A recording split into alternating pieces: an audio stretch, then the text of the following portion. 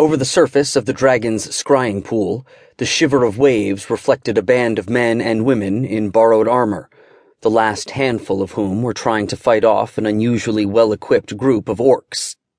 At least a score of the humans lay on the ground, their blood seeping into the early frost.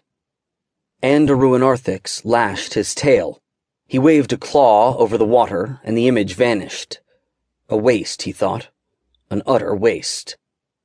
A ringing interrupted his thoughts, followed by the whistling roar of another dragon's voice. "Your army has fallen," said Magalanareth, the clutchmate of Andaruinarix's sire. Daerun growled a warning trill. "I do not know what you mean," he sent back. "Don't pretend to be stupid," Magalanareth said. "The claw test. Those humans were yours. Everyone suspects."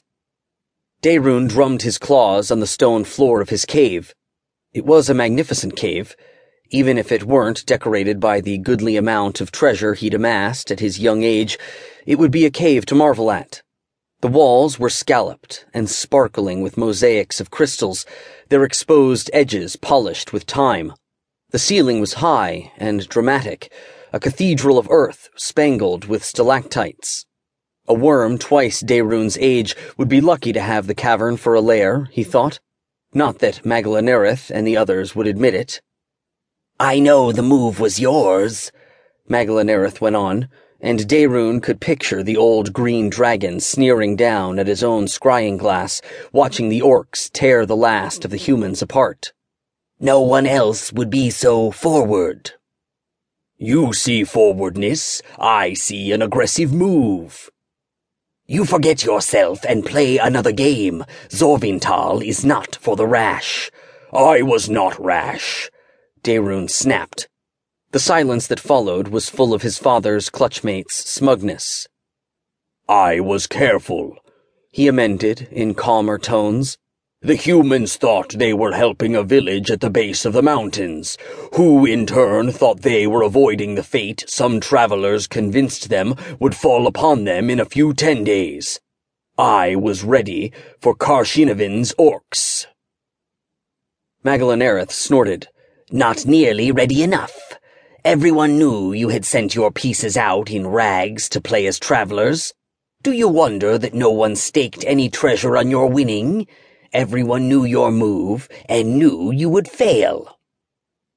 But only Daerun had known Karshinavin had maneuvered through her minions to put a band of orcs into play. No one would mention that. They would only say what a clever move Karshinavin had made. Daerun would be forced to agree. He had grudgingly staked a casket of gold on the bronze dragon's success, but thrice that on his own. The orcs were a clever move, but he'd been hoping Karshinavin would pull back when she realized the orcs were going to attack humans. Knowing Karshinavin, she'd managed to find an extraordinary tribe of orcs who had a good reason to raid the village. "It is not about winning every encounter," Daerun said.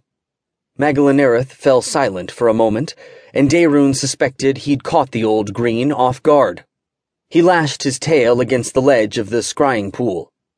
They'd all assumed he was too young to be patient, too young to play the game.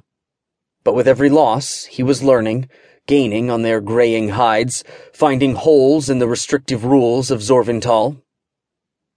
He turned his attention briefly to the other voice that whispered in his mind, a dark, distant voice.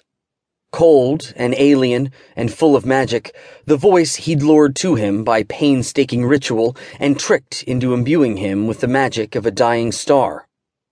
Learning to play Zorvintal had stripped away what magic he'd had, what magic all his fellow players, the Talderacs, had. It was one of the oldest rules of Zorvintal. To gain, first you must lose. But only Daerun wielded the star's powers. He had an edge.